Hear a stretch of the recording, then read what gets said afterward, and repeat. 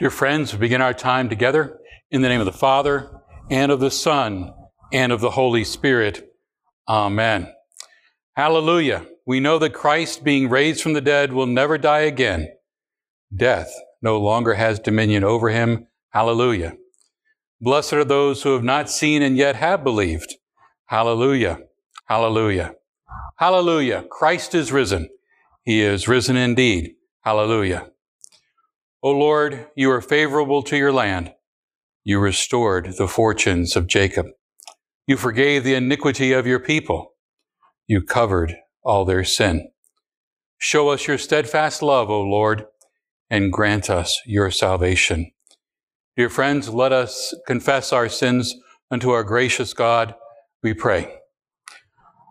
O Almighty God, in humility and with repentant hearts, we come before you.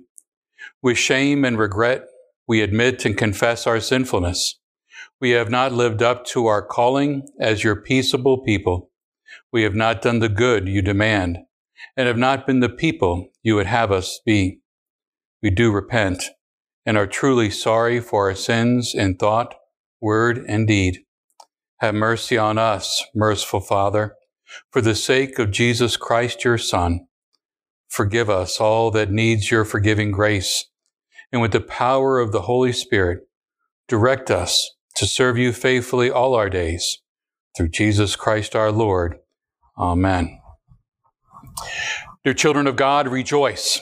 God has promised his merciful forgiveness to those who repent of their sins and turn to him in confession.